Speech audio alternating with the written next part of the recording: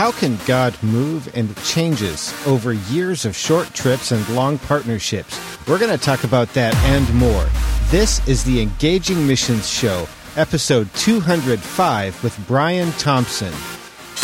Welcome to the Engaging Missions Show, where we are bringing missions home.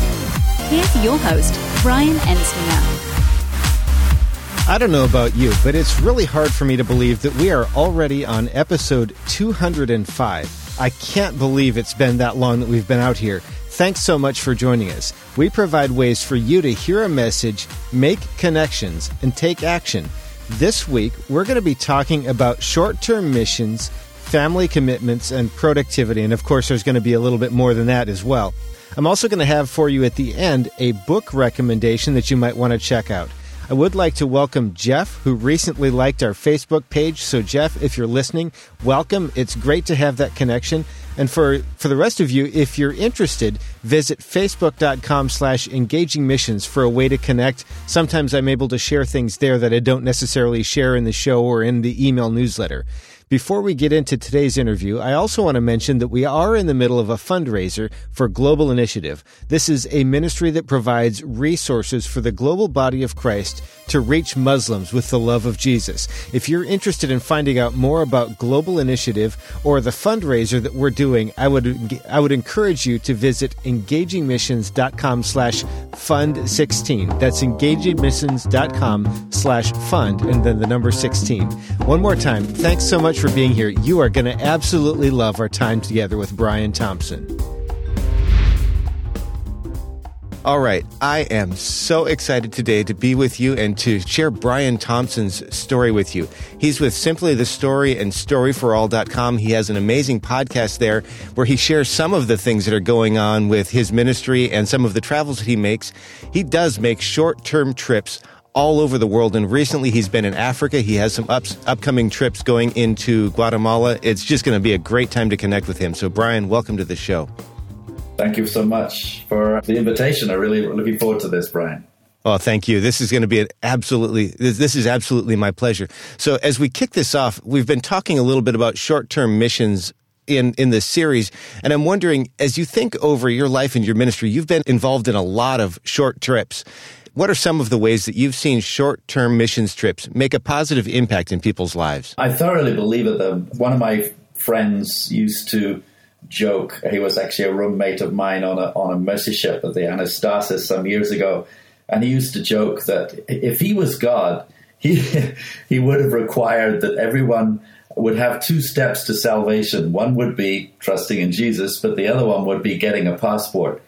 He felt like going out into missions, especially in young mid-teens, late teens, it just has a transforming effect. And quite often it does more in the one who's going than in where they're going to. But also you can, with some strategy and a lot of prayer, you can really see some very constructive things happen also on the field, but through the work that these short-term missionaries do.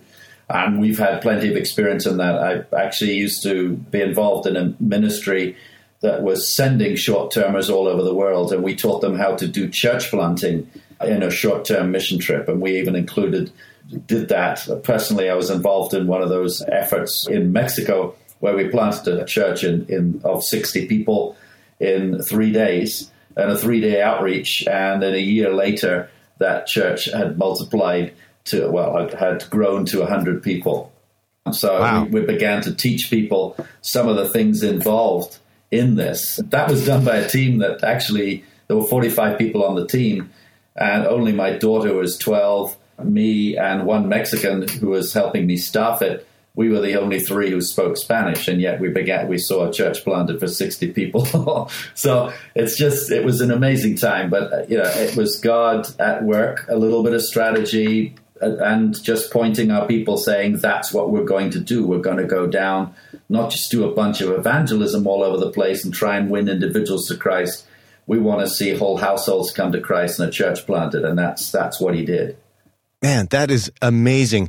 I don't know that I've ever heard a story like that, where a short trip like that with a handful of people and only a couple of them who actually spoke Spanish actually were able to well, I don't want to say accomplish, but be part of that.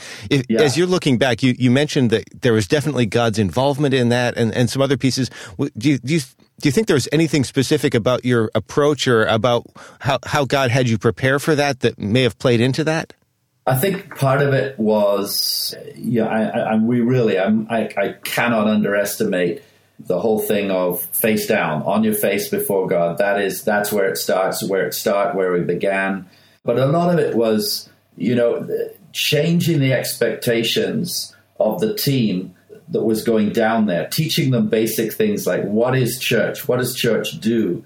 What does church look like? The whole thing of how to make disciples in a way that multiplies out, rather than bringing individuals that we win to Jesus out of their context into my setting, which is kind of hybrid for them. It's unsettling. It's uncomfortable for them.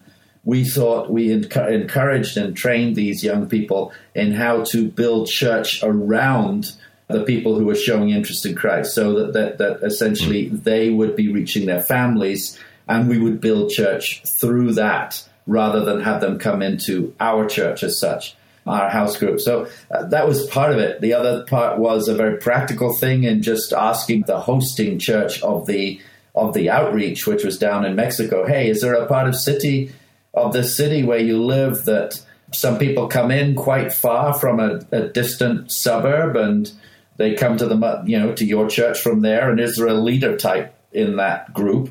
Would you be interested in planting a church in the area from which they come that's linked to your mother church? And they responded, yes, we would.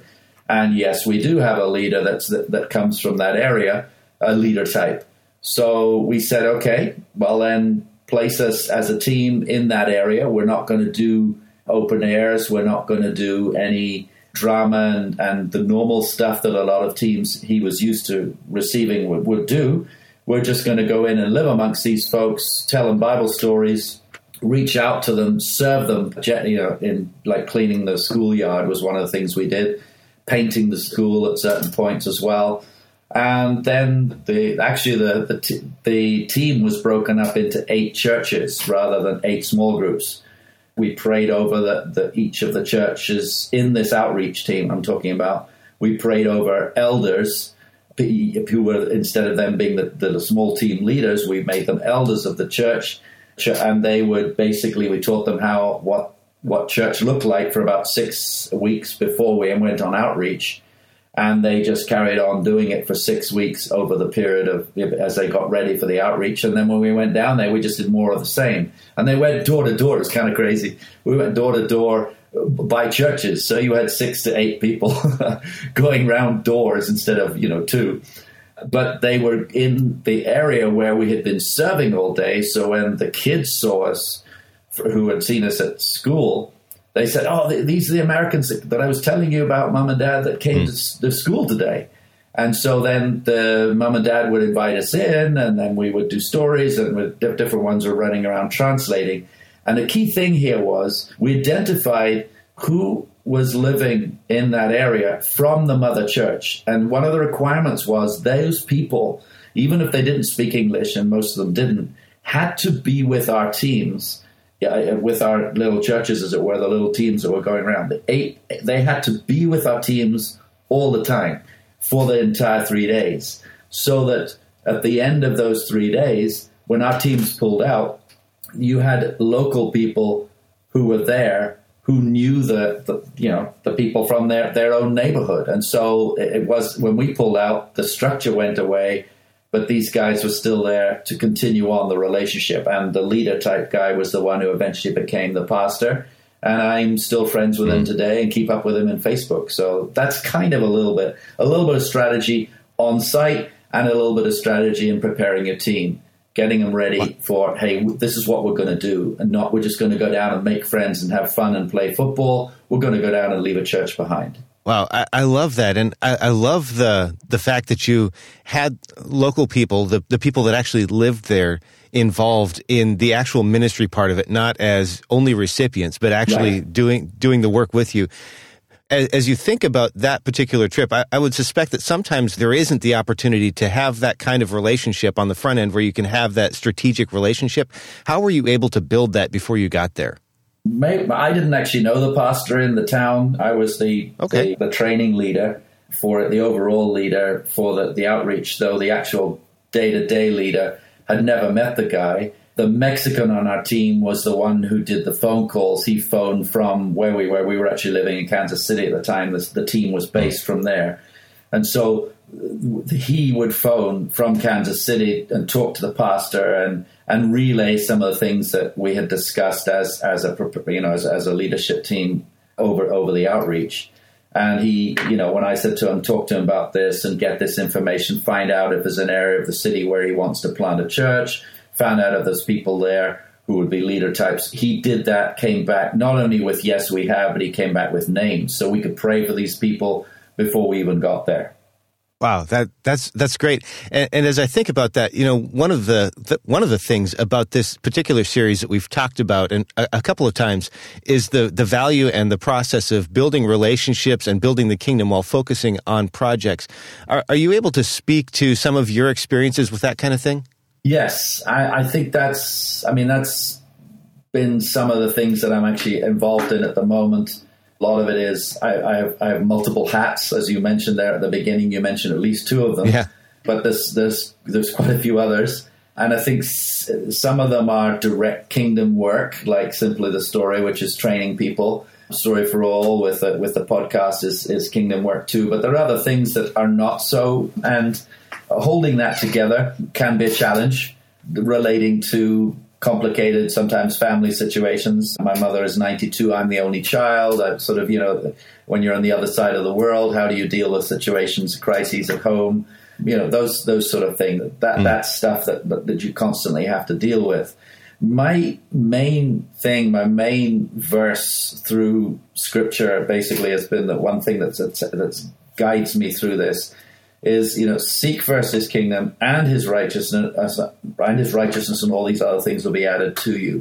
And I think that to me is, what is kingdom? I'm constantly looking for kingdom. And if I'm finding blocks, if I'm finding things are going slow, if I'm finding there's not a flow of blessing in and around us as a family or around my life as such, I'm asking those questions. Okay, am I off target here as regards kingdom and his righteousness? How's my walk? Am I compromising? Are there areas of sin creeping in? Is the area of pride creeping in? How's the righteousness as such? Pursuing those things, his kingdom, his righteousness, I find the things just get added together. Yes, there's some practical things. I'm also a bit of a productivity nerd, so I like to have lots of different things and that work together nicely from my iPhone to iPad and then back home to the desktop computer. Having it all synced together and knowing how to plan stuff and then how to adjust when things don't go as planned. All those things. How to keep email under control so it doesn't make you insane.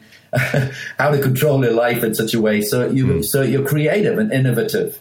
That to me is important, because some of us are just constantly living in our inboxes, living in that kind of overwhelmed place, and we're no longer creative. We're just constantly putting out fires, and so there's certain things that I do and that I apply in my life that help me maintain that that creative flow, as it were, when I need it. Wow, that's amazing. And you're definitely speaking to me, because right now I'm totally struggling with keeping my email inboxes nailed down.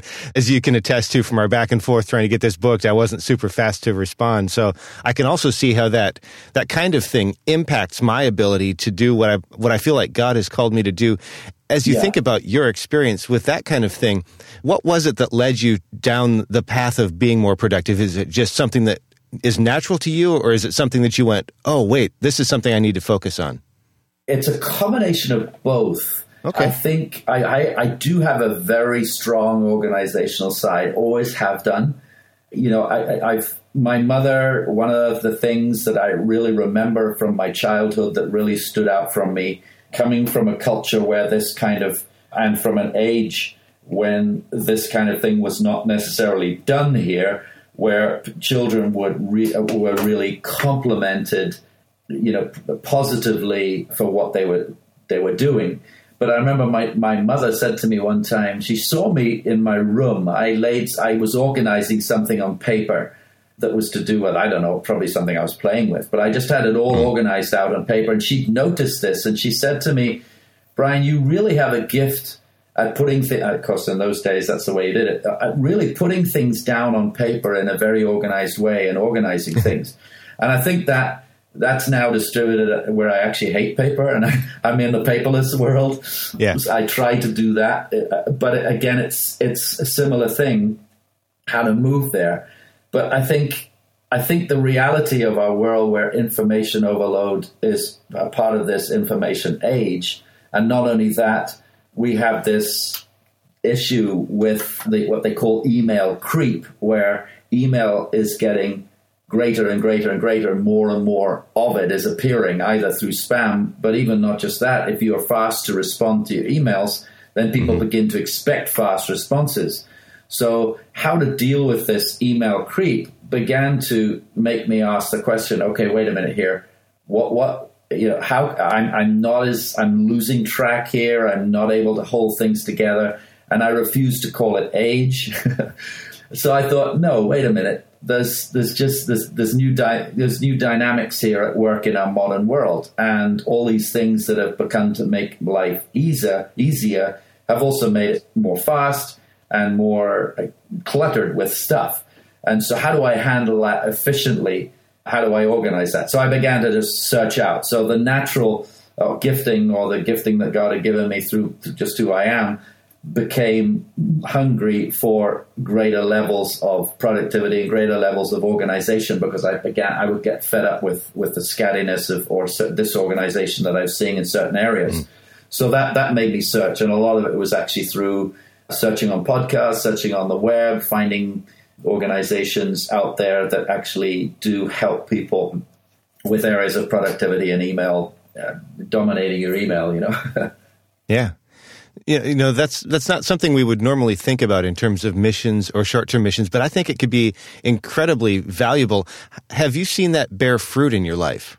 Absolutely. I was recently at a particular conference in Holland that is designed to serve people who are moving very much in the digital and in the media world as regards missions. And I was asked if I would, by my boss in SDS boss, I've got several. Yeah. She said to me, Brian, you really need to give this away. You really are very good at handling this and doing that and doing the other. You need to teach people this. And I would suggest you teach it at that conference. So I just she sort of mentioned it to some of the people at the conference who were organizing it. I mentioned it to them in obedience to her. And I got this phenomenal response from the organizers. And they said, when I began to send in the description of what I was going to talk about, they said, oh my goodness. I said, probably 75% of the conference will be at that. He said, I think probably 99% of the conference will probably need to hear what you're bringing in that area. And I think it really is a need. I think pastors are overwhelmed. I think there's a tremendous dropout that's going on in pastors. I was reading some statistics recently about that. How pastors are, basically they're just dropping out. They're going, I can't do this anymore. And I think some of it is just the tremendous overwhelm. And I think if some practical things, it really is life transforming. I mean, I'm meeting people who are being transformed by just putting certain things in place in their day-to-day, certain things as they face email, certain things as they face, what are the goals, the life goals I have, and what are my daily projects? How are they lining up with those overall goals? And just how do I get that huge project that is just, I keep putting it off. I'm procrastinating. I don't have enough time. I'll do it tomorrow. I'll do it next week. How do I bring that into bite-sized chunks so I can actually work through it over a period of time and surprisingly quickly? There's little things like that I've learned, and as I've done some research on this, and also just I began to pull in some of the things that I do in my own walk. And I was sharing this at the conference, and people came up to me afterwards and just said that it was absolutely transformative for them. So, I do see that this is a huge need in certainly in the mission world. Wow, that's great. So just kind of to be a little bit selfish, I guess, this is something that I struggle with. And I think that my major struggle is that my desire or my vision is almost always available or almost always larger than the resources I have available, whether it's my own time or finances or anything like that. Do you find that that's a common challenge? Yes, I do. I mean, I think so. But a lot of the stuff for me, some of the things for me when I'm preparing, when I'm thinking about productivity, when I'm thinking about dealing with these things, I'm actually looking for things that are low cost or free. I mean, there are things out there. People say that you've got free, it's free, so you kind of get what you pay for. That is true to a certain extent, but there's an awful lot of things out there that are free, that are actually extremely valuable. And like what you said to me about even your use of Zencastr, things that actually you would like to invest into. With time, you go, oh my goodness, this is amazing. And I think that is something that I have begun to see as well, that there are tools out there. Yes, there's certain things that, hey, I will pay a bit of money for, even though I don't have income. God provides for me to pay for, because it's enabling me to do kingdom work without the stress that comes with just, holding it all together. And am I forgetting a meeting? Am I forgetting, tasks or something, stuff falling between cracks and, that kind of thing. So I pay for a few things, but a lot of stuff is just, it's not so much what you pay for. It's actually just learning certain skills. And when you put them into action, it helps you with what you've already got on your computer, what you've already got in your life. Yeah. Wow, that's great. So bringing this back to short-term missions, we've talked about one particular trip that you took where there was a pretty significant impact in terms of church planting. As you think about your history with making these trips, are your trips typically similar to that? Or do you have a wide variety of different mission trip types? What does your portfolio look like, so to speak? At the moment, most of my trips, I'm like the one I just got back from on Saturday. Those trips are equipping trips. I'm going out to equip saints, pastors, missionaries, evangelists, people on the field, your average Joe or Josephine in church, those people who want to learn storytelling by means of outreach. I have seen the power of storytelling. I mentioned it. That's what we were doing in Mexico. That's the way we shared the gospel in the homes. And it's also the way we disciple people, families who came to Christ.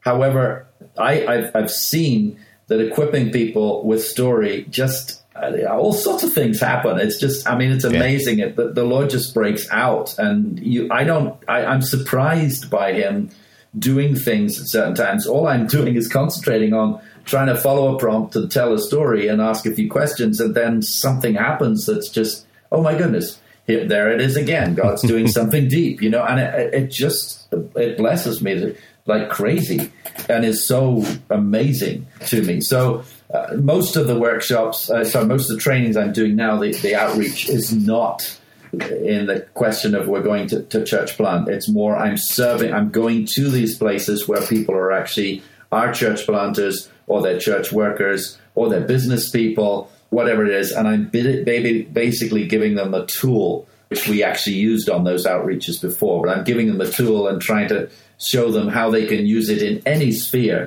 from house group to pulpit to prison to work to a colleague who's having a hard day to sitting at in Starbucks having a coffee with a total stranger to sitting beside someone on an airplane. All those settings and many more, showing people how to use Bible story with discussion into that context, just to release the power of God into people's lives.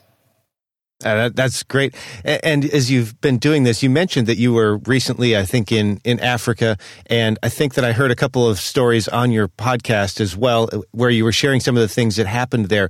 When you think about these trips, are these relationships that you're developing over time? How does this work? How do you know where you're going to go and who you're going to work with?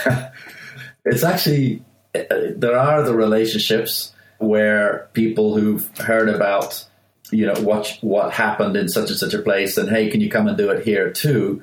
Word of mouth is really big from a lot of the workshops that we do. A lot of people are just asking and really wanting to know, where'd you learn that stuff? And, that happens. On the other side, it's been particularly, I've been past something where someone has written into the work to simply the story and said, hey, we want to have training. How can we do this? How do we get it? And I'm asked to go. So that kind of thing, takes place too.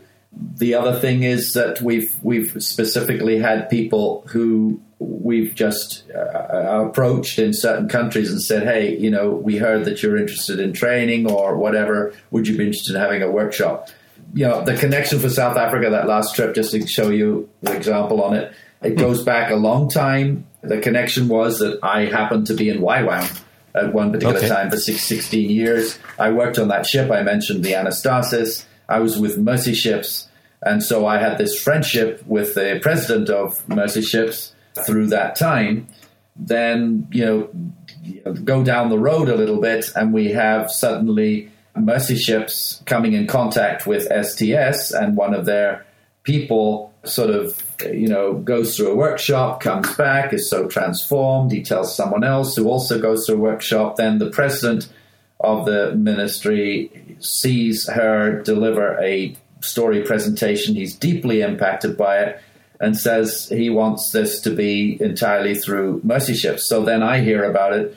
I'm invited to be a part of it because Mercy Ships, like YWAM, is a different sort of, I was going to say animal, but that's in a kind way, in a very kind way. It's just a different kind of, in many ways, they operate similar. And I spent 16 years in that network, and a lot of people I work with are not used to that, and kind of it can drive them nuts sometimes working with certain organizations, YWAM included. And so they said to me, hey, Brian, would you like to be involved? And I said I was absolutely thrilled to be able to go back to my old mission and be a part of that and serve them in this way was super. So I did that, went to Madagascar, went to Congo, trained up 119 Congolese who worked on the ships while they were in Congo. Then I went to Madagascar to train crew and also local Malagasy people. And one of the people on the crew that I trained was from Nigeria, who's married to a South African, and they moved back to South Africa and said, hey, Brian, we'd love to have this workshop amongst basically Bushmen, village people in the bush in the south, in the Eastern Cape of South Africa. Would you come and help? So, I mean, it's just a sort of a series of networks. My links with YWAM, my links in different parts of the world, my links with, through Story for All, and now through STS, they just provide more workshops than I can handle. Yeah, wow. That's a pretty incredible. I could barely follow that, all those different links and all the different ways that God did that. So as I'm thinking about the missions trip, one of the things that I sometimes hear is that going on a trip to a different context, it really kind of upsets the apple cart, so to speak, or kind of sets everything different. You've shared a little bit about how you try to take productivity with you and how you're trying to, continue to remain faithful in all of the different spheres that God's called you. But I've also heard that there's sometimes a significant advantage to being out of your element, so to speak. What are some of the ways that you've seen God move that are different from what would happen if you were at home?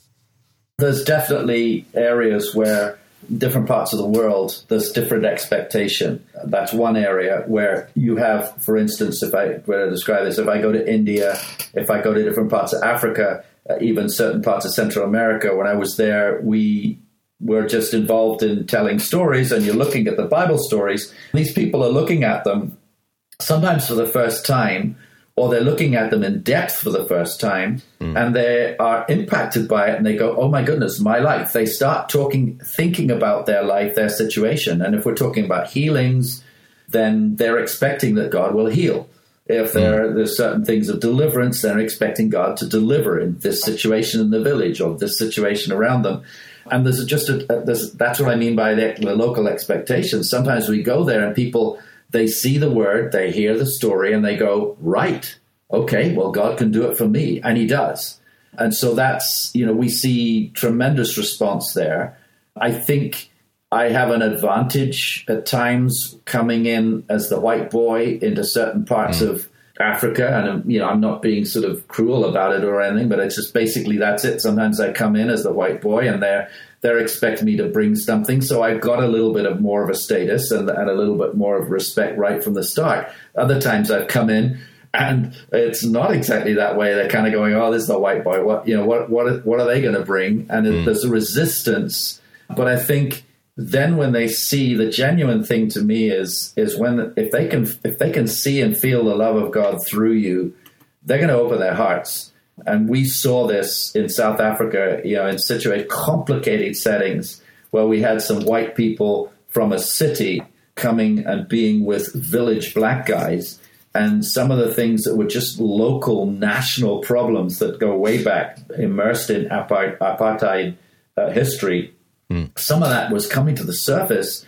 And yet we just went in, and that was the second point I want to bring, not just the expectation, but the other point is going in and realizing, hey, I'm not just going to go cross-culture and become all that they are. Yes, I am in a biblical sense, but there's certain things in their culture that are not biblical.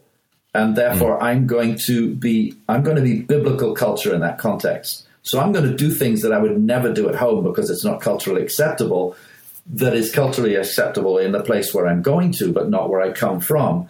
But on other sides, other way of looking at it, I'm not going to do certain things that are not biblical. And sometimes it comes smack in the face of the local culture. You are presenting a biblical culture that comes, that offends in some ways. And I'm not scared to do that. And I think at certain times, as we see this happening in the workshops, as people come into training, into stories, we're actually looking objectively out at a story that's in neither of our cultures, and we're meeting God and encountering them there. And I've seen him melt people who had a certain cultural understanding. They suddenly realize, oh my goodness, this is not biblical. And they've been able to see it in the story rather than have me preach it at them. And we've had some very funny, have I got time to tell you a brief story here about something from Africa? Oh, yeah. Maybe I shouldn't ask Please do. I'm live. You can't do anything else but say yes. But in some ways, we had a situation where we were doing a workshop in Africa, and we came into this setting where missionaries for years had been preaching, you need to put away those amulets. You need to get rid of those fetishes in your life. And they've been preaching for years and so forth. And the local people of believers, they kind of were holding on to them. They just weren't getting rid of them.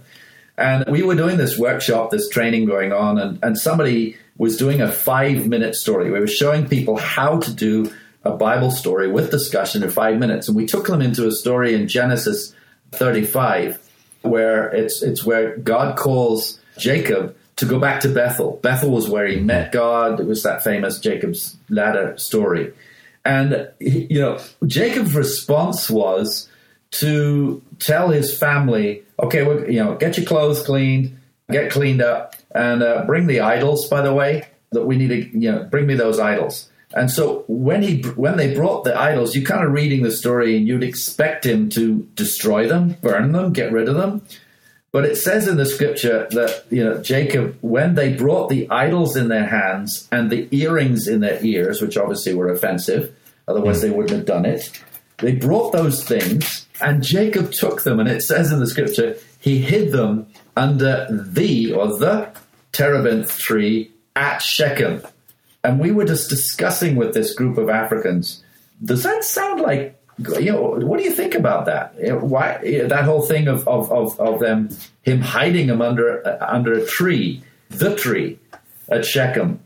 Does that sound like he's marking the spot or something? And I mean, I'm sort of asking it sort of in a leading way, but we were asking much slower, and people were discovering, oh my goodness, They're hiding. He's hiding it so he could go back to them, but it's wrong. He shouldn't be doing that, etc., etc. They saw all this in the story, and while they were just discussing this various thing, one of the pastors gets up and said, "I need to leave," and we were basically the people who were leading the workshop said, "Well, why do you need to leave?" He says, "Well, I need to repent because I've got all these fetishes and amulets in my life, and as if it's like just in case it doesn't work, prayer doesn't work, or I need them again." And he says, I need to repent.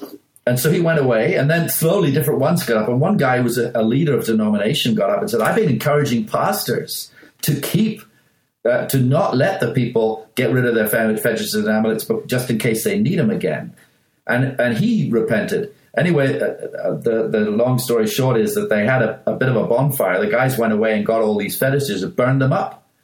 And that was a result of a workshop. At the end of this time, when these missionaries came up and saw this, they said, "What is with you guys? We've been preaching at them for 20-something years, and you guys come in and do a 5-minute story, and they start burning up everything, and putting their lives right with God." And that to me is what I'm saying, that people are seeing. We can come in and preach at them from our cultural point of view, even if it's biblical. We're saying the Bible says this, you need to give that up. You shouldn't have those in your life.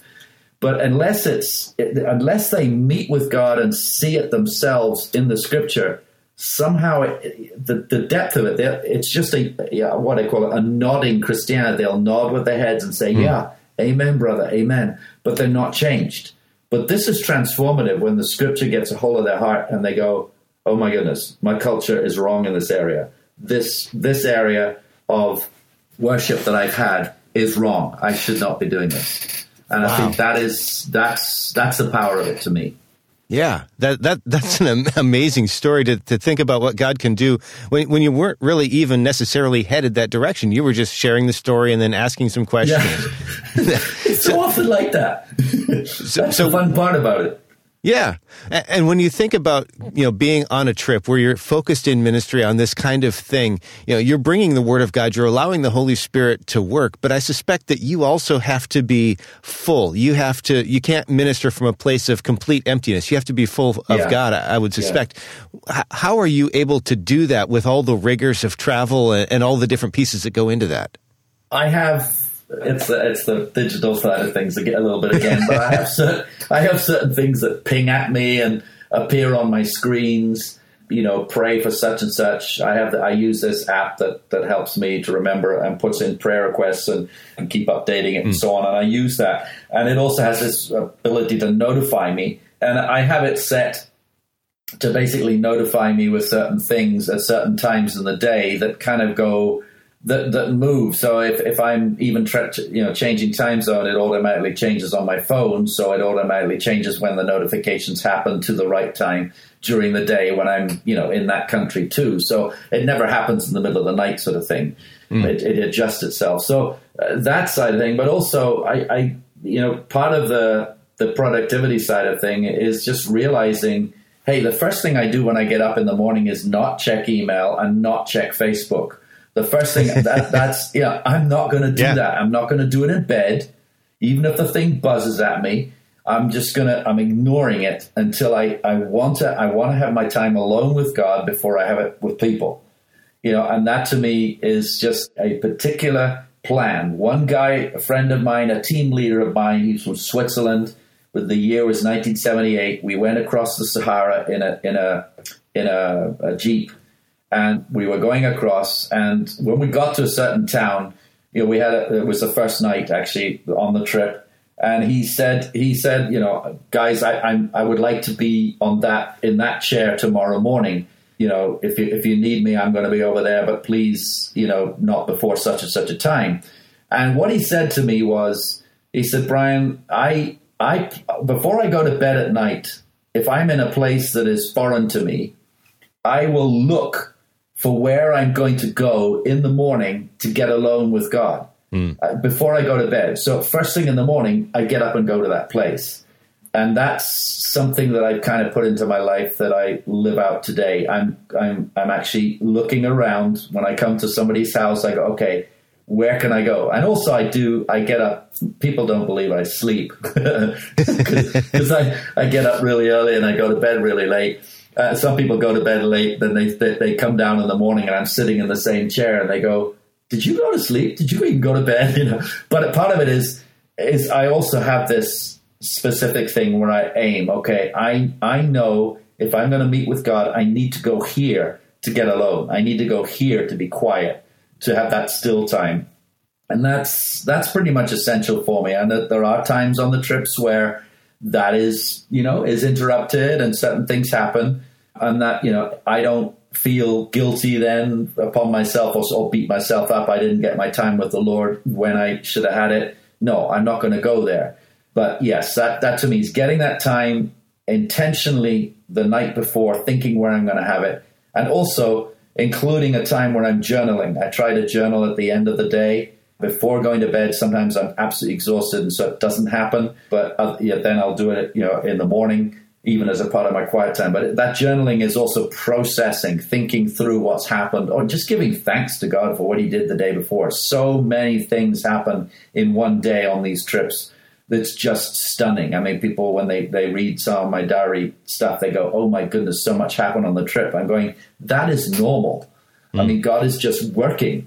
And so I need to stop and write it down. Otherwise I'll forget it, or I won't give him thanks for it. I won't realize what the magnitude with which he's answered prayer. So that, to me, journaling is a real important time too. Wow.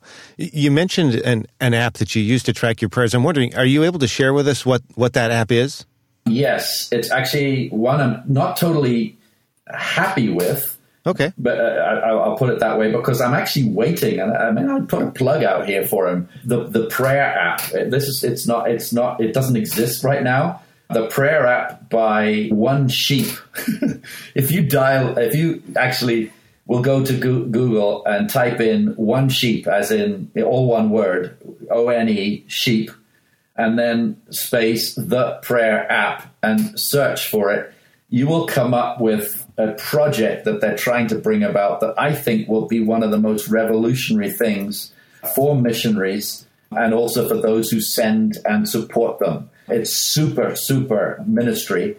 Basically, they're trying to get the funding for it right now. It's going to be something that gives you live ways of communicating with people on the field, from the field, back home, sending notifications, and when they can respond to you within the app in a very, how would I call it, in a secure way, responding, hey, I'm on it, I'm praying, or hey, I got this word. Very powerful. I'm looking at it here, actually. It's called, if you go to onesheep.org/prayer app. So that's onesheep.org/prayer app. That will bring up the project. That's the one that I'm really hoping will soon be available. I'm always at them. Hey guys, how's it going? And they haven't got it sorted yet. But the one I'm using is basically, it's called Echo. I'm just looking it up here just to make absolutely sure that I'm giving you the right name, because I use it so much I don't even notice the name anymore. But basically that is something that I use to just put in there to put in my prayer requests and then to answer. But it's not a social media thing, so you can't share out from it in the way that you can with the other one. I'm just looking up. Sorry, it's taking me a moment here. Here it is. Yes, it's called Echo. Okay. ECHO. And that basically it sits on my I use it on my iPad, which is where I also do my devotions through YouVersion. Okay. So yeah, that's it. Well, great. Well, and I'll make sure to have those linked up in the show notes, which will be at engagingmissions.com/Brian Thompson and then the number 2. Now, Brian, we're just about to the end of the time that we were scheduled, and I'm wondering, how can we best pray for you? Yeah, I think that basically it's the pressure of life with regards to the tremendous demand that there is for workshops. I think being able to clearly hear the Lord, being wise about the decisions and the planning of the workshops. I mean, right now I'm planning workshops a year ahead of time. I do them I do at least one trip a month. And sometimes those trips involve 2 countries or several workshops. Like we're leaving again on Wednesday. I got back on Saturday. I'm leaving on Wednesday with my wife, and we're going to Guatemala, and we're doing 2 trainings there. So those, just having wisdom on that, on the decision making. And it's hard to do because you're talking about some people, like when I'm trying to organize some people in South America, they're not used to dealing with more than like a couple of weeks out. And I'm talking about a year ahead. So it's just, learning to know, okay, Lord, this is, and he's been very faithful. He's really been helping, and his hand has been on it so powerfully in the planning. But knowing how to plan those things. And also just my wife's, health condition. I think that's one of the big thing is that she really wants to help and be with me and do things, and so forth, and be involved. But her health issues have really limited that. So we've had to balance that, and that's why I'm saying knowing wisdom. And when I have to think a year ahead, you just never what's gonna be happening a year from now. So just knowing his direction is really been really important, and also just that we would understand and see him really give optimum health to my wife, that she would come to that place of having that optimum health. And also for our children, 3 of them have been involved in missions since they were tiny wee. They were all born on the mission field, 3 girls. They're now, 25, 24, and 20. And they're their own adults. They're all actually currently living with us here at home, and we're hungry to see them just be passionate and on fire for Jesus. And being parents and being the kind of people we are, they're never enough of that, and yet we're really yearning for them to really lay their lives down for the maximum for the Lord, that they would give all to Him in every way. So we're just burdened for family as well. Wow, that's powerful. And for those of you that are listening, I would like to encourage you, whenever you're listening to this, to just take a minute to pause this and to go ahead and pray for Brian with the various needs that he lifted up. I know if you're like me, it's really easy to think, I'll pray for him, when I go to bed tonight, along with the other people I pray for.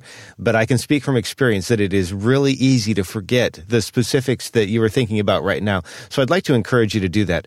Brian, I do want to just say a huge thank you to you. It's always a pleasure to talk to you. This has been a delightful conversation. I've really appreciated it. Thank you so much. Oh, thank you so much, Brian, for inviting me. And I too have always enjoyed chatting with you, and I love what you're doing. I love the shows. I love hearing from and connecting in with them in different parts of the world, hearing from different people, even friends like Brian Hogan that you've had on there, friends of mine. I really appreciate it. So God bless you for what you're doing. I appreciate what you're doing for the missions community too, and for the body of Christ as regards missions. Thank you. Well, thank you. I don't know about you, but I was just so jazzed to hear that Brian is into productivity and making the most of the resources that he has. We were chatting after the interview finished, and he mentioned that if you are interested in knowing more about some of the tools or the tricks that he uses, maybe the stuff that he put together for that particular presentation, that he would love to make that stuff available for you. If you're interested in that, shoot an email to feedback@engagingmissions.com, and I will connect you with him so that you can get that information. I think that might be something incredibly valuable for people as they think about ministry and life and just making the most of the resources that God has given them. I mentioned that I had a book recommendation. I'm going to share that with you right now. You can find it at missionalaudio.com. This is a book called Seeking Refuge on the Shores of the Global Refugee Crisis. This is a book that was recommended by one of the guests of the show, and it's listed on missionalaudio.com. It might be something that's worth checking out with all of the things that are going on, all of the various pieces of propaganda and all of the opinions and all of those things. It might be good just as a foundation to find out more about what's going on with that. If you visit missionalaudio.com, you'll find a link to that particular book, and you can also find the link to that in the show notes page at engagingmissions.com/Brian Thompson 2. There you'll also find links to some of the other resources that we discussed during today's show. Next week, make sure that you come back. We'll be hearing from Stephen Hamilton. He's the outreach pastor at Bow Down Church, and he has some things to share with us about his experiences with short-term missions. I'd like to extend my thanks to Brian for joining us today, and also to Jeff and Gabby for the work that they do to help put this show together. Make sure that you come back next week, and if you're interested in catching that and not having to remember to come back, subscribe to the show by visiting engagingmissions.com/subscribe. That way you'll never miss an episode. The next one will automatically be delivered to your favorite podcast app, so you can listen wherever you are, on the go or sitting still, whichever you prefer. And if you have any feedback or suggestions for the show, please email those to feedback@engagingmissions.com. I would absolutely love to hear from you, to make sure that there are things that, if there are things that I can do to make the show better, to make it serve your needs better, or to perhaps better glorify God through the show, I would love to hear that. That's feedback@engagingmissions.com. One last time, thanks so much for being here. I really appreciate that you took the time to do this, and I hope that it ministers to you and that it's valuable enough that you're able to share it with somebody else so they can also be encouraged, challenged, and inspired. Thanks so much. Thanks for listening to the Engaging Mission Show. You can find more great content like this, along with show notes, by visiting engagingmissions.com or by subscribing to the show in iTunes or Stitcher. Thanks so much for joining us. We'll be back next week.